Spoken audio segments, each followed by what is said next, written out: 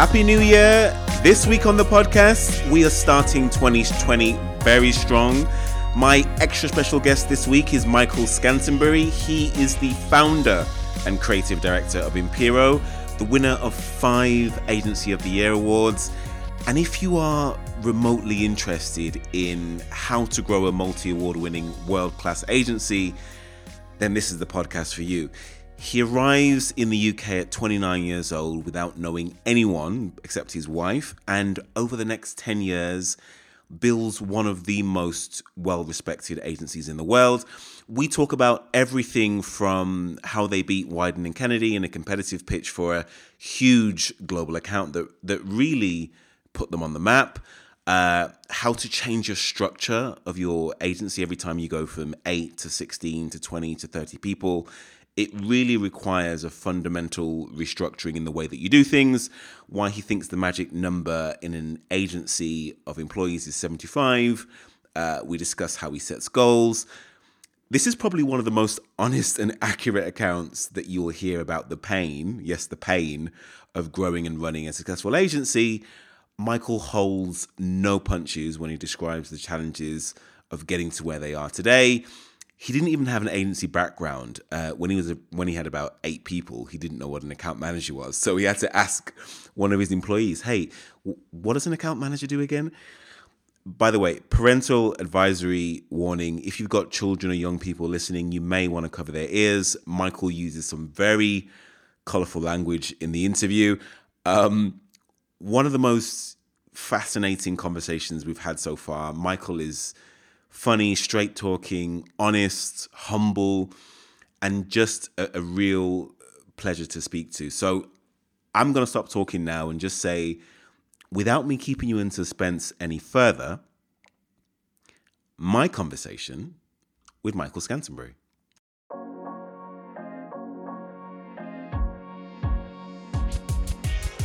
Michael Scantlebury is the founder of Impero, a modern independent creative agency and the winner of 5 Agency of the Year awards.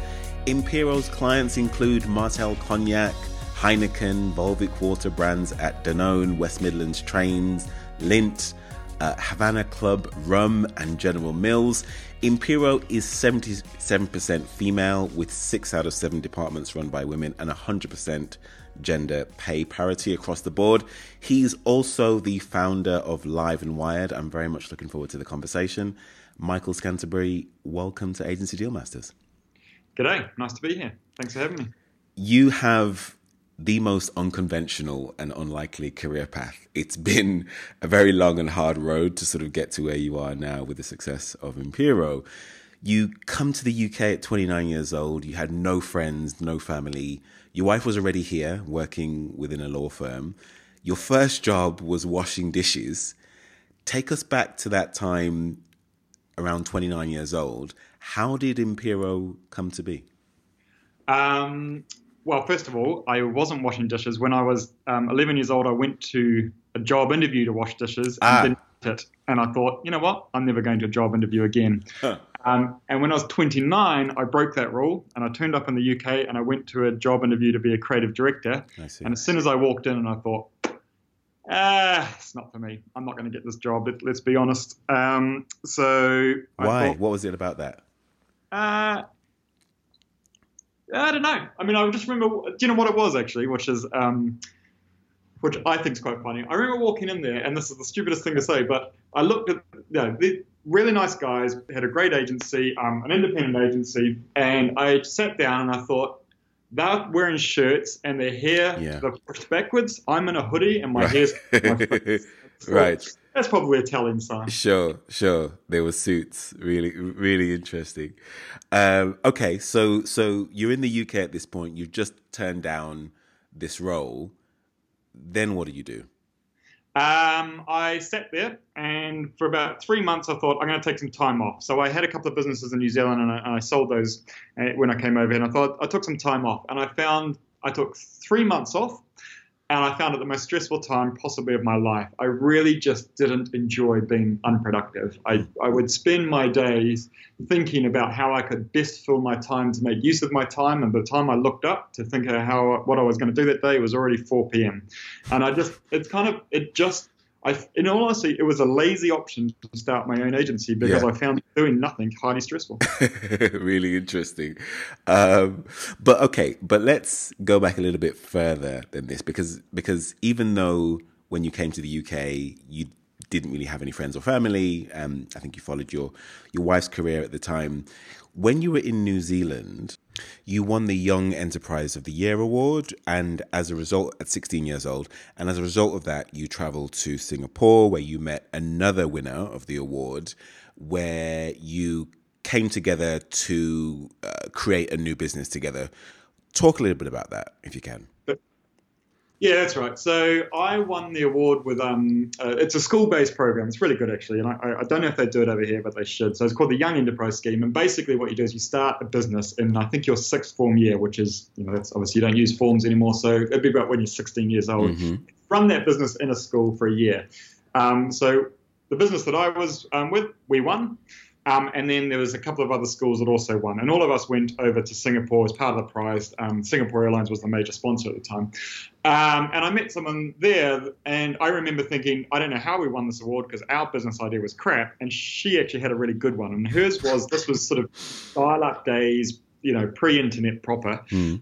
I mean, she had produced a dining guide on CD-ROM, which fucking hell, that makes me feel old, doesn't it? But that's the next year I was off to university. We were going to the same university, and I don't know what it's like over here, but university you seem to have more free time than actual time doing anything. So we said, why don't we keep this going? And for the next sort of 3 or 4 years, we created New Zealand's first and probably only dining guide on CD-ROM. So me and her would knock on restaurant doors and would say, for $200 a year, you can have this. For $300 a year, you can have that. Or, here's the gold package, plus sort of 17-year-old business skills. And we signed up a bunch of restaurants to this thing. And, over those 2 or 3 years, we obviously took it from a CD-ROM that was distributed on the front cover of a bunch of magazines down there to pushing it online. So we sort of created New Zealand's first online dining guide. Wow.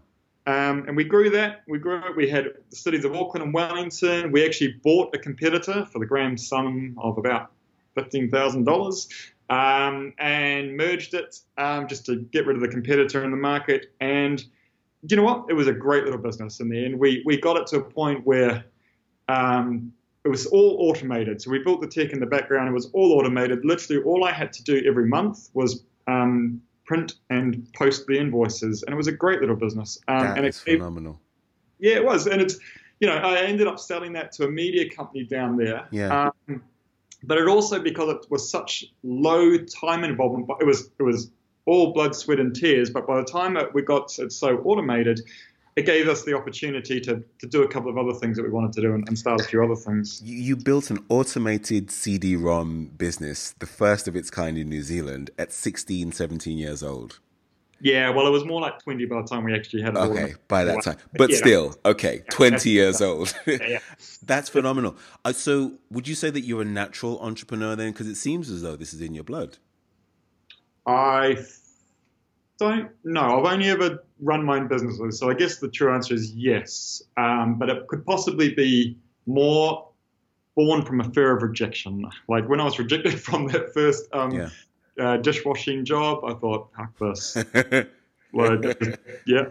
least I won't reject myself, right? Sure. Really interesting. Yeah, that's probably the answer. Like, I do like to do my own thing. Yeah. I do like to run businesses. I like the business side of business. I find it interesting. I find it intriguing. I find it super hard, super difficult, but I also find it fun. We'll talk about the difficulties in a moment. Just before we do that, so you essentially met this young lady who had this great idea for dining guides on CD-ROMs, and you said, that's a much better business than mine. Let's do that. What was your business? We were running these conferences. It's fucking ridiculous. We're running these conferences down in, I come from a small town, right? 70,000 people. And we were running conferences, thinking back, they were basically self-help conferences. And we were, got local speakers in and we sold tickets to them. I think we did 3 or 4 of them in the year. Right. And they made money, but it was giggles. But there was something the judges liked. And okay. Sure. No, that's a business as well. That's probably not as lucrative and scalable as the CD-ROMs, as a dining guide on CD-ROMs, but also quite lucrative.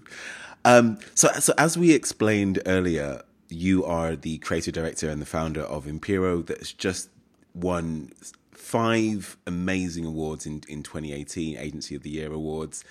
Give us a helicopter view of where Impero is today. So we're based here in London, and we've got an office also in Argentina. We have there's about 35 to 40 of us all together. We're a creative agency. We help FMCG brands and fashion brands grow. We believe we're very strategically minded. We have what we talk about a lot actually of Impero is sort of a positive impatience.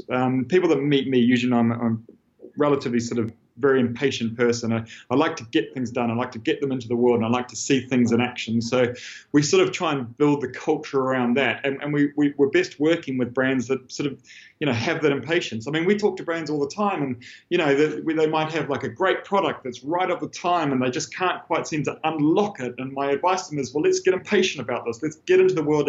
Let's put some things into the world and see if we can get this brand in faster, bigger motion. Right.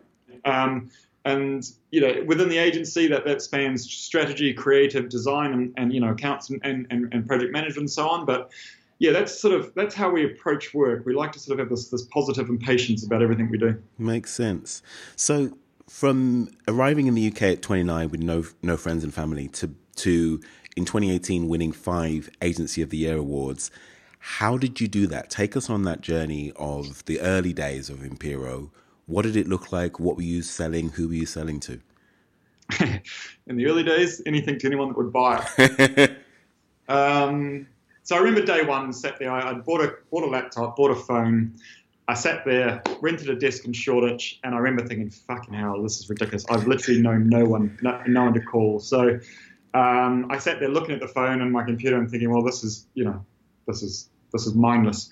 So it took a little while to build up some steam and so on, but one of the things I really do believe about sort of starting a business, I've started 4 now, and so I think I've got some experience in this, is the challenges of being a business that's up and going and even got 5 or 10 or 15 or 30 people in it are a lot different from the challenges of day one. Challenges of day one are you've got to find someone to pay you to do something. Survival. So we be sort of like philosophical about, well, we've got to understand our positioning. We've got to be truly distinct in the market. We've got to know who we are. Right. Yeah, or you can fucking just go and do something. Sell something.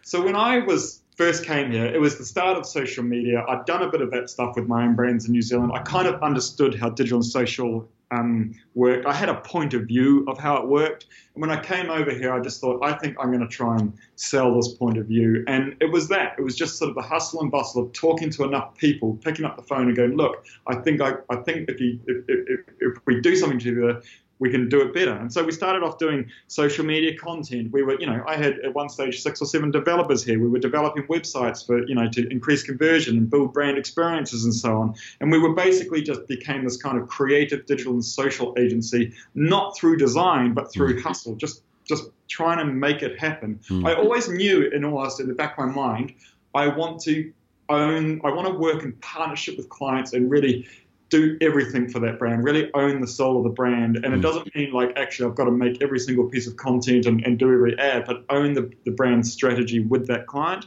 But there's no point me knocking on a door saying, hi, it's me. I work from one desk. Can I own the soul of the brand with you? Like, you've got to start. You've got to get in motion. And so that's how I really started it. And it came with one client, started with one client, and then, one client knows another one, and you ask for a favor, and then it becomes 2 clients, and then all of a sudden it's 3, and then the 4th one, the 4th client might suck, so you got to get rid of them, and then you go and find a new 4th one, and it's just, you've got to I had to get things in motion, otherwise I was going to be sitting there in a year's time still looking at my phone and my computer and thinking, well, how am I going to explain this to my wife?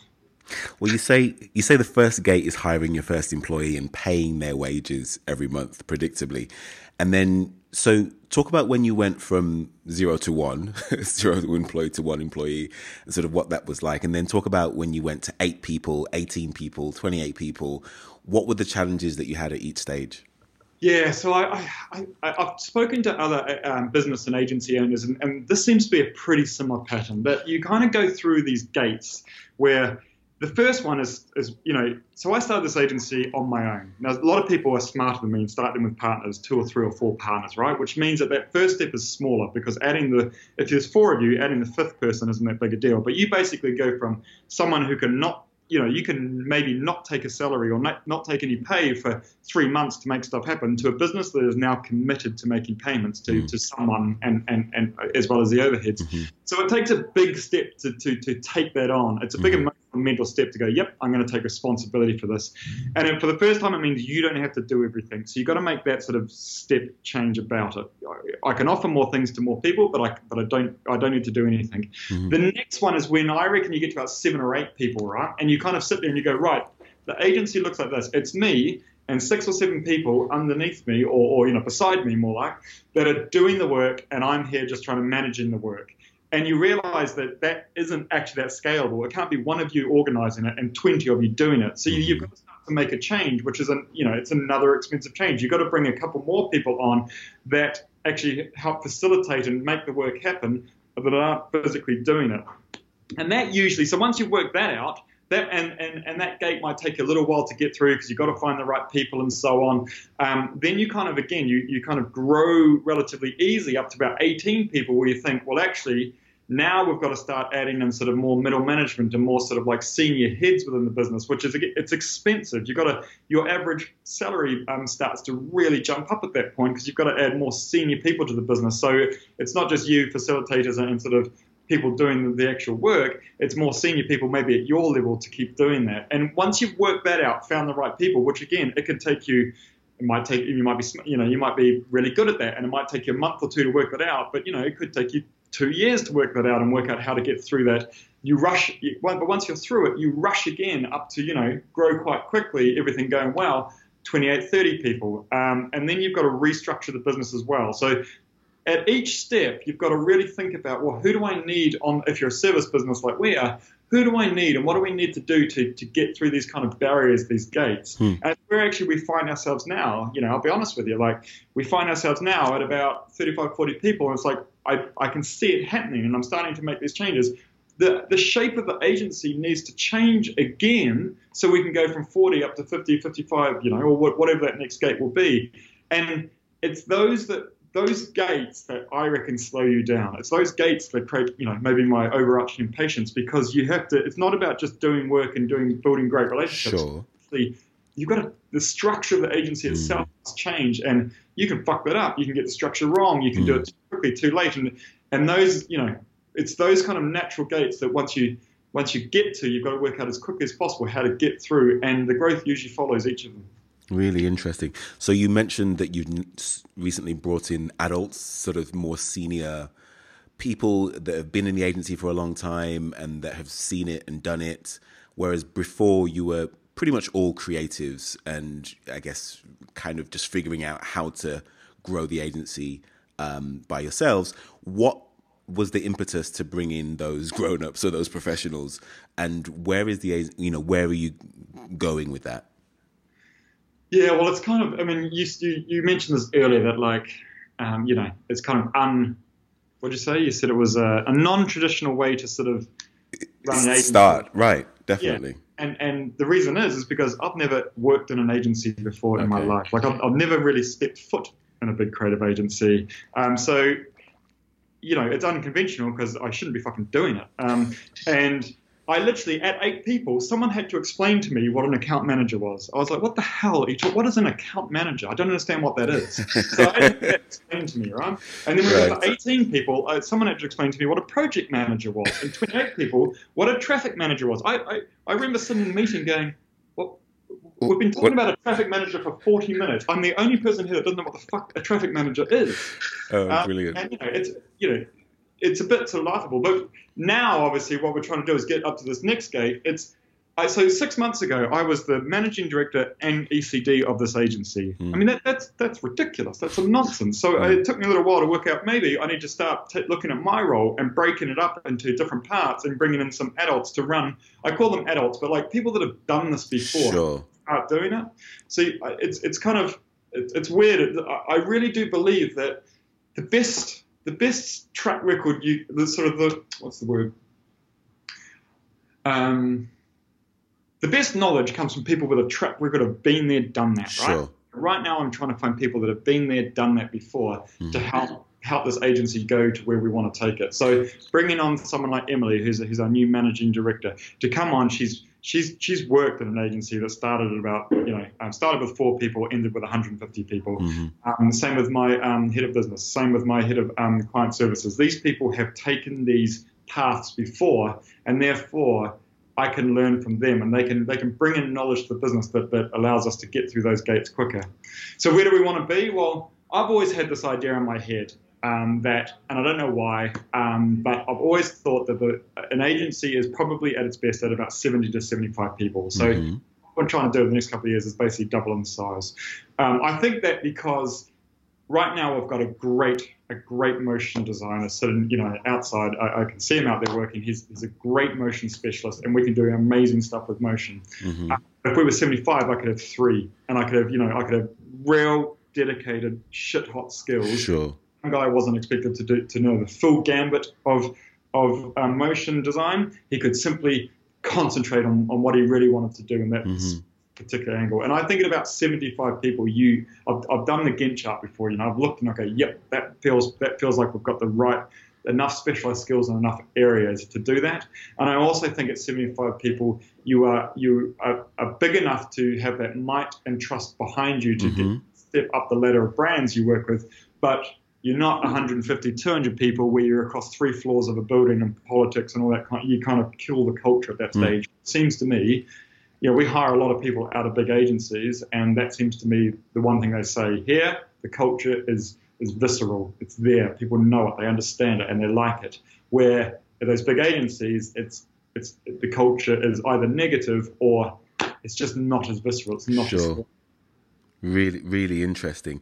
Now, okay, so you're at 35 people now. You mentioned that you've just brought in these adults. I guess the question is, at what point do you need to be careful that the adults don't stifle your creativity? Because to a certain extent, you've gotten here by yourself, and the momentum and the elbow grease that you've injected into the business has sort of gotten you to where you are.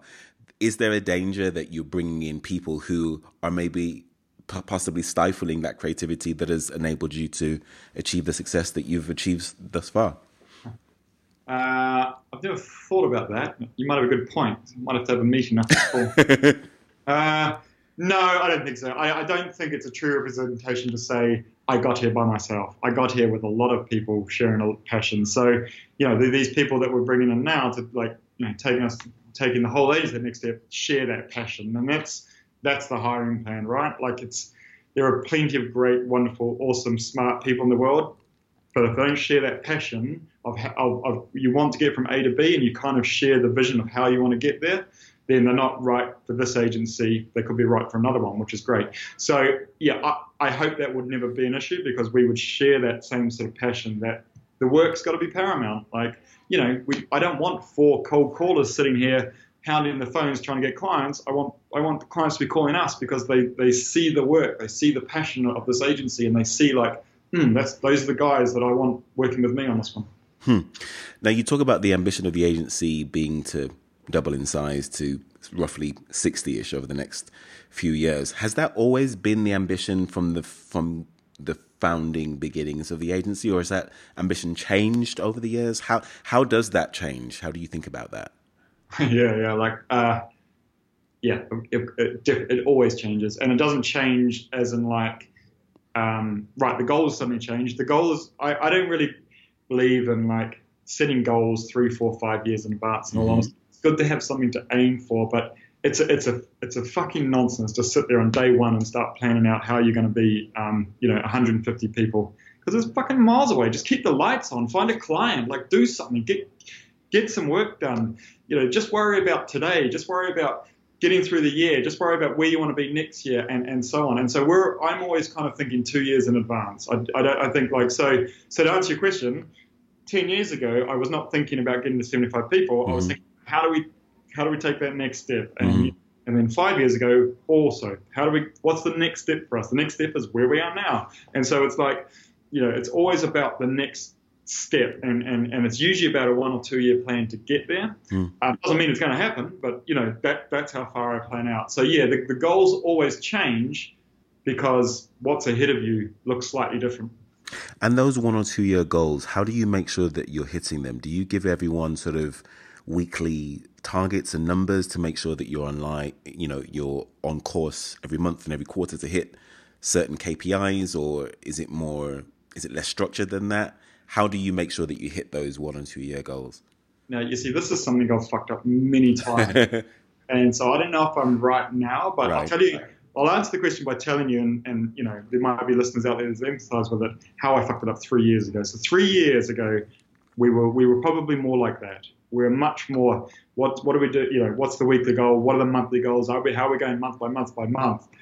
And it just had this overarching sort of effect that we stopped talking about the work and we kept talking about the month and how the month was going. And, we were going good. The months were hitting themselves, but it just became a little bit cyclical and monotonous. And when the months don't go well, as they inevitably will do, like not all businesses are going to be growing at 1,000,000 miles an hour every single day. You will have up quarters and down quarters and so on. Like, you can't ride the dailies on this. You can't just be in the weeds of it the whole time. So I reckon I screwed that up and wore a lot of people thin, in all honesty, 2 or 3 years ago, when we had this kind of culture of month to month sort of pressure, and we became more of a sales mentality than a work mentality. So been trying to change that, and once you put a culture in place, it's sort of hard to change it. So I've been doing my best to try and and we are there now. I believe, no, don't worry about this month. That's cool. Let's look at a quarter. Let's make sure we're an agency that wants to grow, but we're not going to grow by looking at every single day that goes by. We're going to grow by doing great work, building great relationships, and doing stuff in the world that we're super proud of. So let's look at that. It's like, I always sort of talk about this thing, and I don't know how sort of wise it is, but you can control the inputs, you can't control the outputs, right? Sure. So as an agency, you can control what you're doing, you can control how to do it, but sometimes, no matter how much you think that's right, the outputs might still be fucking horrible. It might be dog shit for situations outside your control. And I think when you think too short term, those things that are outside your control start to feel like they should be in your control. But if you start to think a little bit longer, like, what are we trying to do this quarter? What are the big strategic things we want to do for the business? What do we want to win? Excuse me. What do we sort of want to achieve financially and so on? Those kind of daily ups and downs fade away a little bit more, and the outputs look a little bit closer to what you tried to make the inputs. Quite fascinating. What's been the hardest part of growing Impero to this point? They're all fucking pretty hard. Like, I don't know. I got asked that the other day, and I just don't have a good answer to it. Really, it's all been hard. Yeah, it is hard. Like, Is there an easier part in that journey? So going from 0 to 1 to 8 people to 10, 20. What's been? Probably, yeah. It's probably a way easier way. If someone could tell me, I'd love to know. Like, I because I've never run an agency, I literally feel like I've reinvented the world. One of the things I tried to do was just ask. Like, I know people that own agencies. I just tried to, make friends with these people that make it. So I could ask them, how did you do that? And a lot of them don't have the answers either, I'll be honest with you. But it's like, I don't know. I wish there was an easier way. I'm sure there must be. I'm sure that there must be. It's been like pulling teeth. It's like every day, it's like, you've got to grow some more teeth so you can yank them out. Really interesting, because from the outside, looking at you, multi-award winning, agency of the year, it just looks like a breeze. It looks like you wake up this way. But it's been really challenging. So how do you think about business development then? Because you said, obviously, you don't want people on the phone, hammering the phone all day. You want people to come to you. How do you think about business development? Outbound, inbound, based on the strength of the brand? Yeah. I believe what you want it as inbound as possible. Inbound are usually the best. Inbound are, there's already more of a, when someone comes to you because they've seen your work, there's more of a mutual sort of, it's less about trying to sell someone the idea of Impero. It's more about, let's get together and see if our sort of ambitions align. What are the ambitions for your brand? And do we share those ambitions? Sometimes the truth is agencies are more ambitious about brands than brands are, and because you don't know the internal workings, right? Sometimes brands are there just to be managed, and because every business got their strategic brands to grow, and some are strategically there to be managed. So it's good to understand those ambitions and share them. And I think when it's inbound, obviously it's more of a let's have an open discussion about where this could go. When it's outbound, of course, I get 1,000 emails a day from people outbound calling me. They all get deleted. Every now and then someone will convince me to get on the phone, and it's all right, I'll give you 2 minutes, go. And I know it's a bit mean, a bit miserable, but it's right now you're trying to sell to me. So I don't think of ourselves as great salespeople. I want to do great work that brings those inbound clients, and it does work.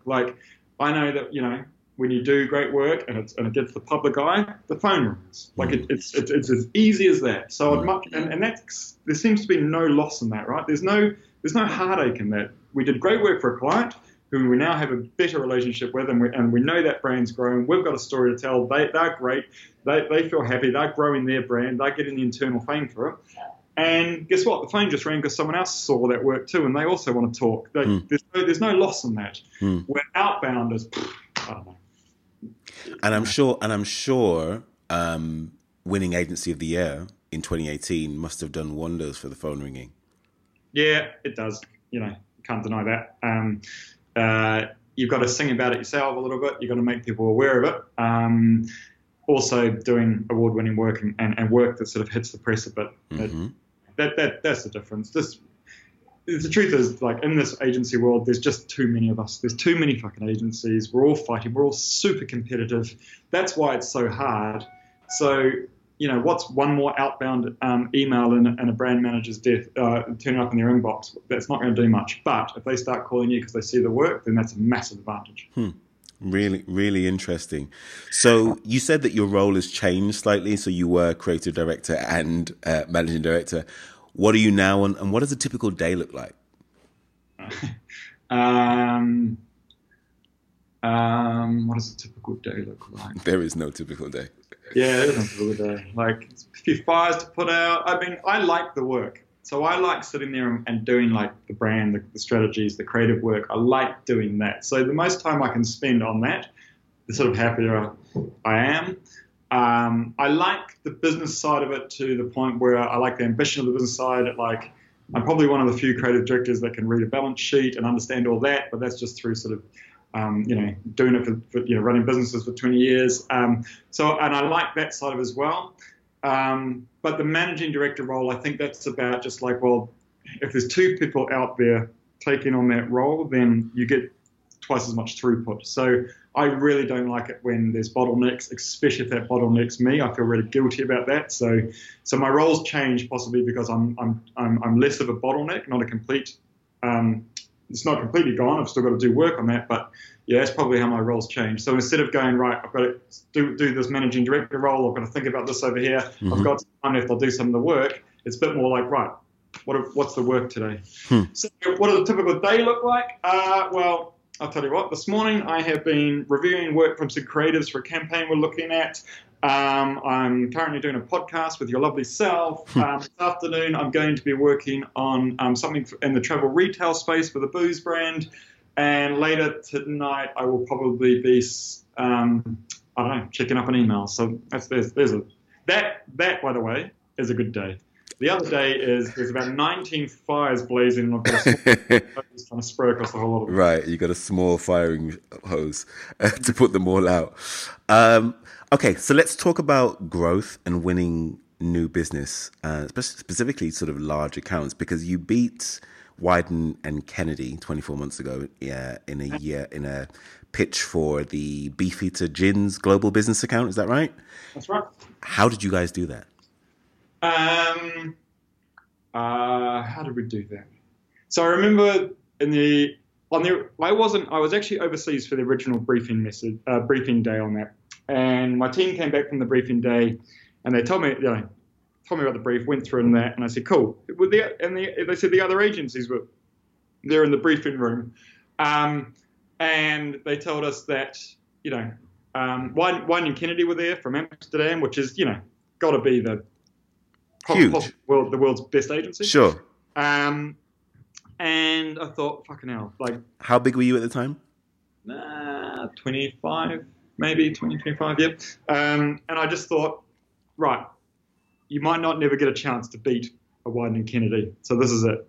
And the first thing I do with a pitch is not try and work out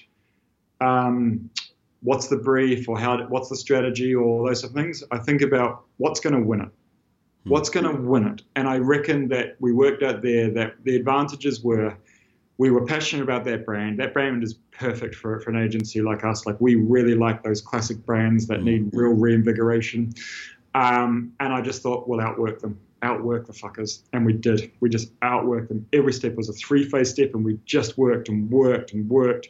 And we turned up with more things to talk about. We turned up with more work. We turned up with more mock-ups. And we just wanted it more, you know, and the campaign that came out of the back of it was brilliant, and you know, the work for Beefeater Pink, which led off for it, was also brilliant. Some of the best work that we've ever done, and I think the way that we won that was we just wanted more. The truth is, and that came across in the pitch and the work that you delivered.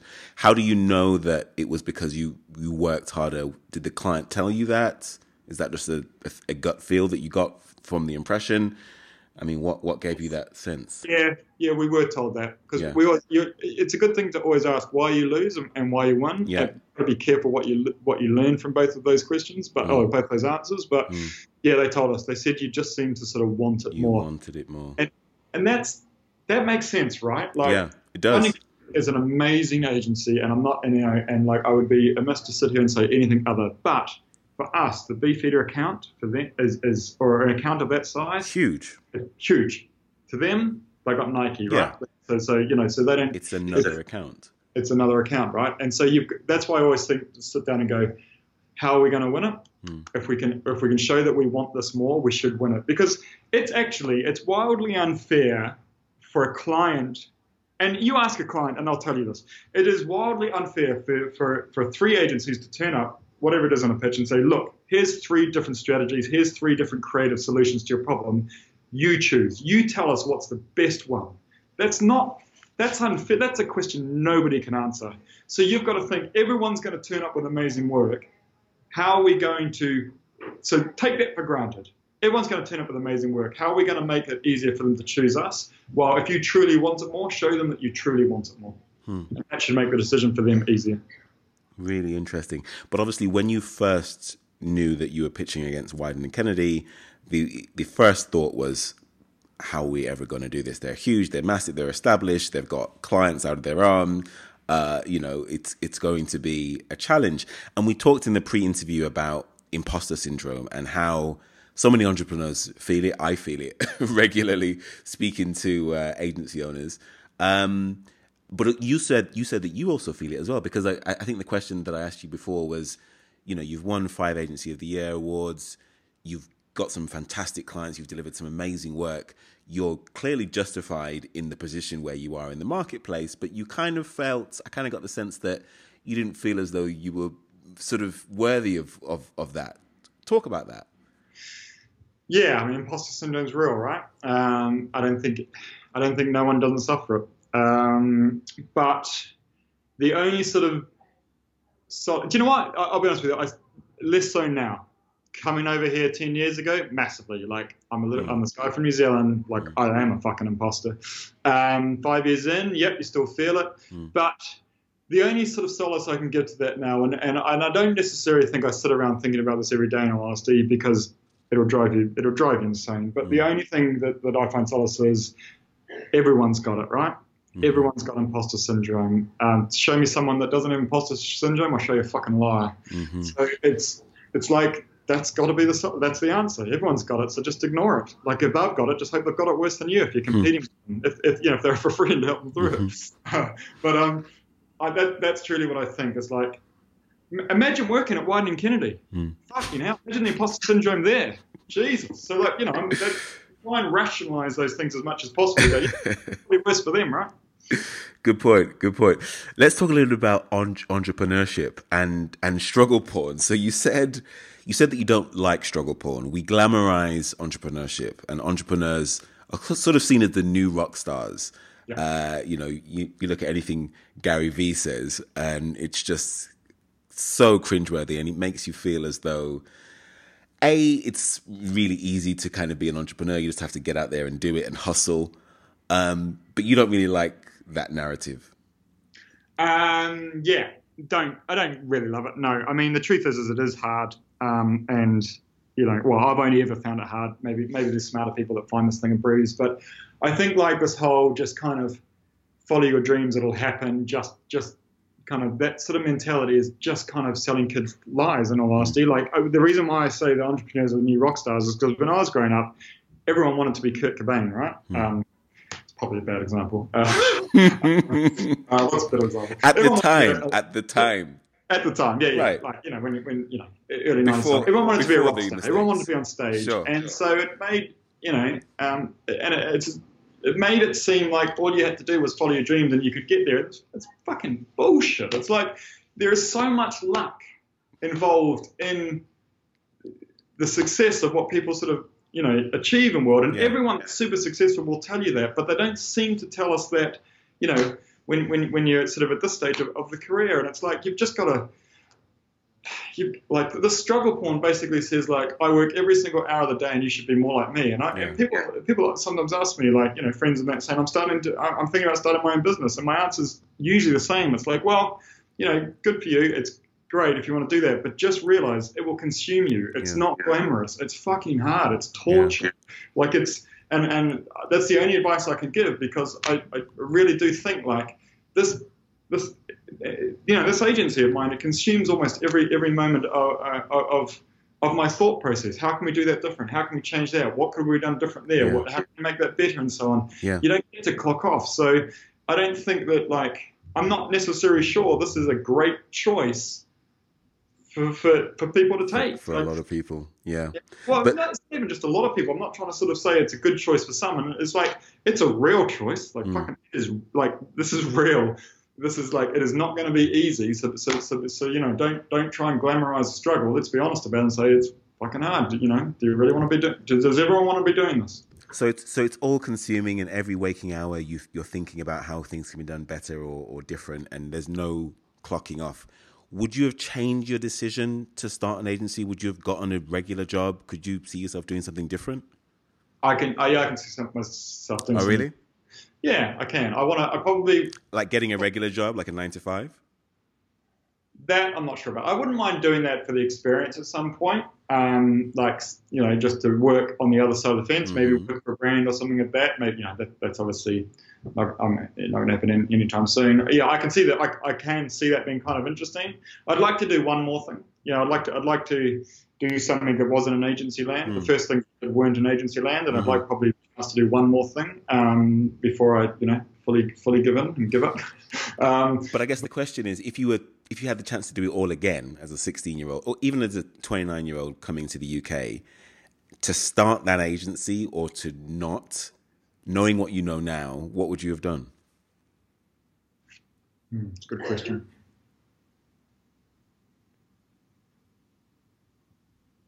Well, there's kind of two answers to that. I think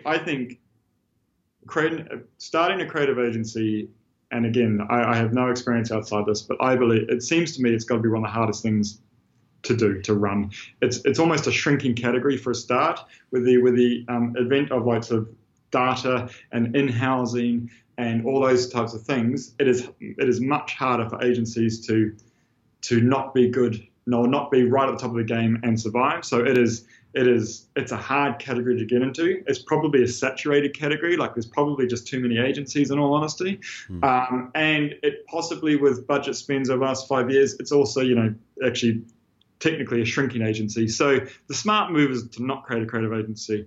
Would I do it differently? No. I mean, despite all that, and despite me sort of griping about how hard it is, I do like it. It's fun. I like coming to work. I love the challenge of it. And yeah, I would do it again. I'd do it differently, that's for sure. I would try, if I could really do it again, then I would do it with the knowledge that I have and try and bring people in earlier that knew more than me. Okay, you would have made that decision earlier to bring in. Right, awesome. Interesting. At what point? Oh, day one. Okay, as soon as possible, basically. Yeah. Really interesting. Would have probably started with a partner or two. That would Yeah, that would make life easier. really interesting. Final couple of questions before we get into our favorite interview questions that I ask all of my guests. With the industry battling the gender pay gap and inequality, your workforce is 75% female. Was that intentional? Was that organic? How did that come about? And what are the benefits of that? It's totally organic. It's not intentional. I want to create a great agency, first and foremost. It turns out that other agencies seem to hire men in more senior positions or promote them more quickly. So therefore, there's more fantastic women out there that are being looked over. That's a fucking real easy competitive advantage. Don't look them over. So that came about organically through wanting to hire the best people in every single seat. And it turns out that the pool is possibly wider of females because they get looked over at other agencies. So the advantage of that is just that.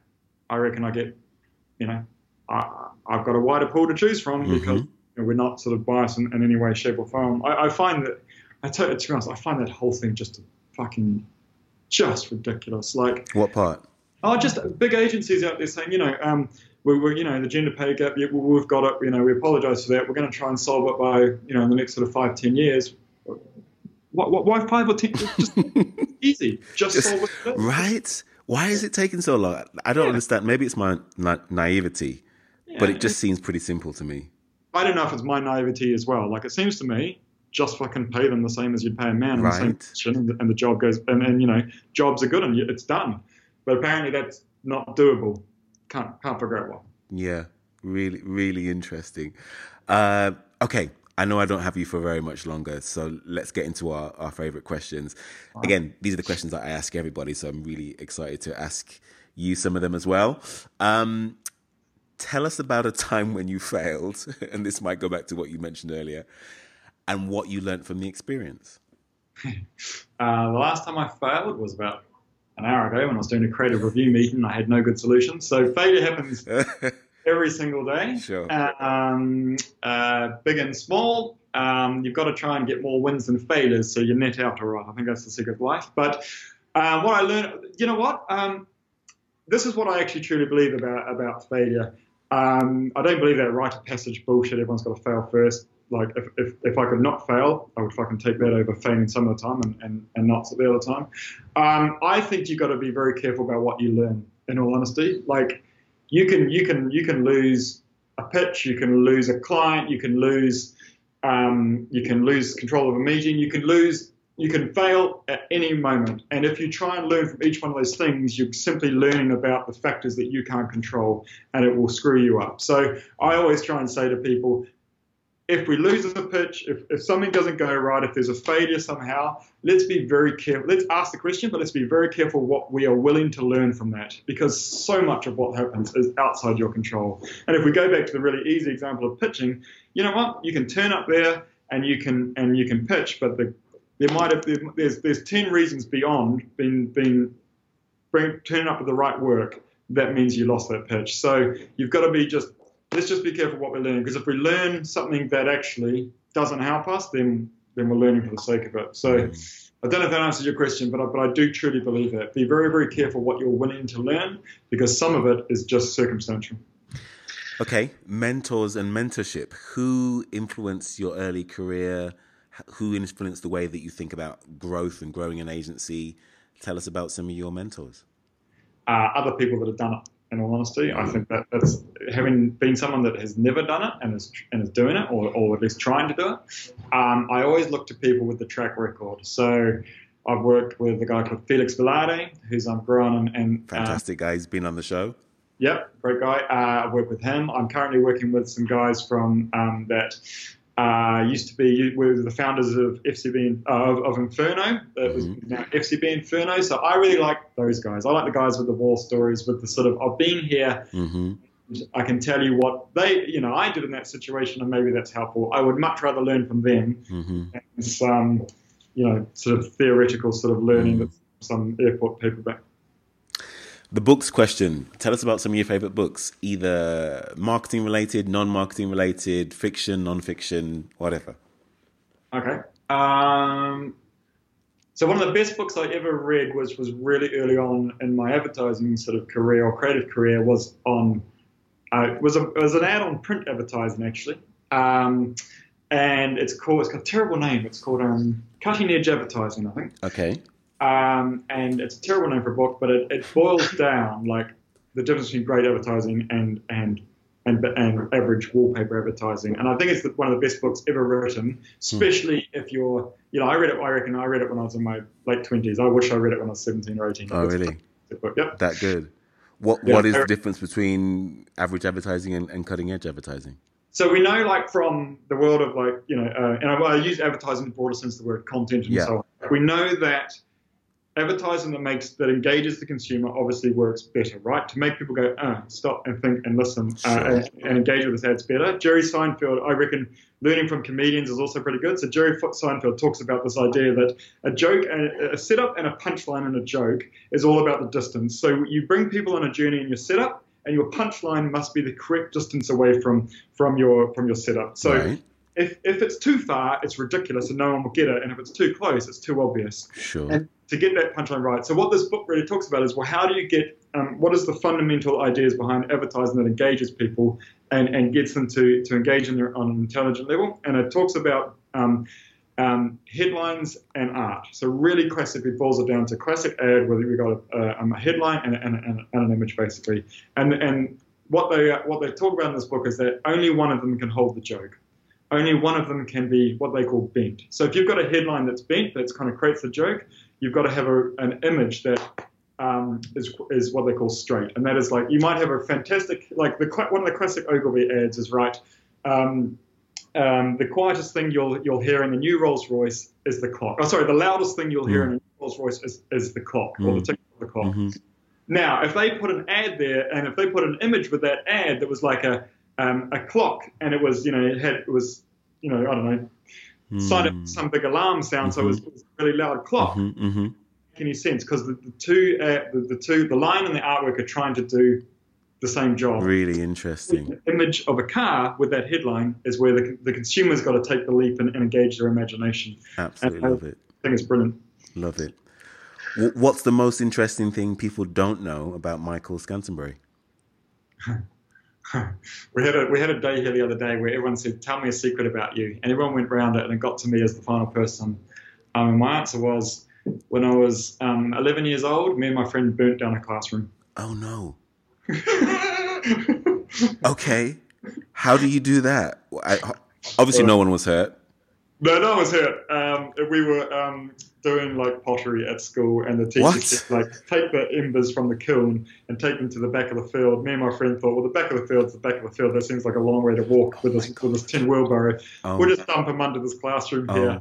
It was the last day of term, and when we came back on a week later or 2 weeks later, the classroom burnt down. So it was kind of this beautiful situation where the teacher knew that he shouldn't really be letting 11-year-olds take embers from a kiln down there, and we knew we shouldn't have put them there, but it was almost like a game of chicken that no one was going to talk, so everyone was supposed to hands. Okay, thankfully no one was hurt from that experience. You learned something. What do you do? What do you do to keep mentally and physically fit? Oh, not enough. Yeah, that's the honest answer to that. All right, fair enough. Moving on. Amazon Prime or Netflix?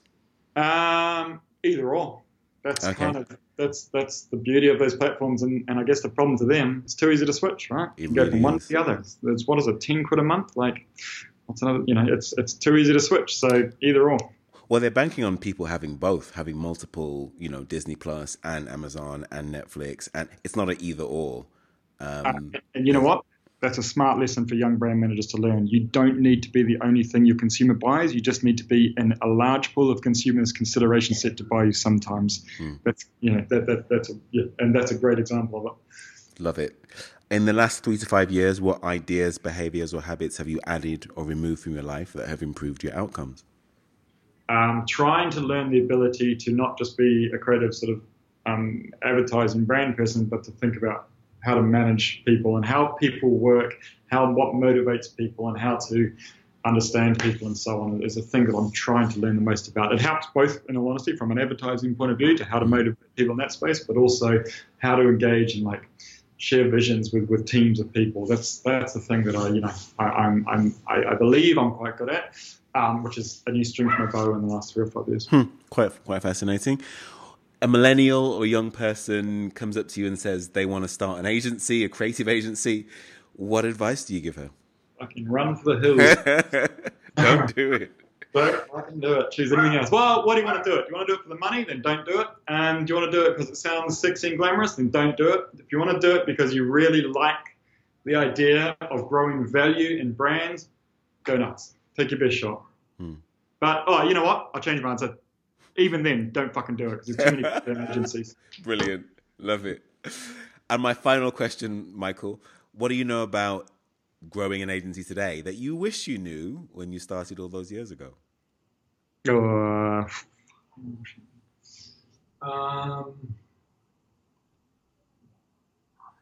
How to do it.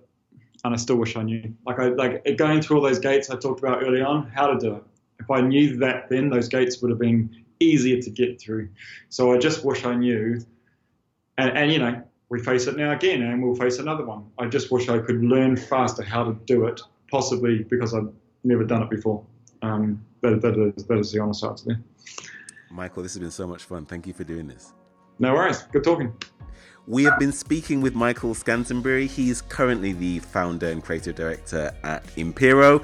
If you enjoyed this conversation, then head over to Apple Podcasts where you can listen to 42 such conversations we've had with world-class sales and marketing leaders.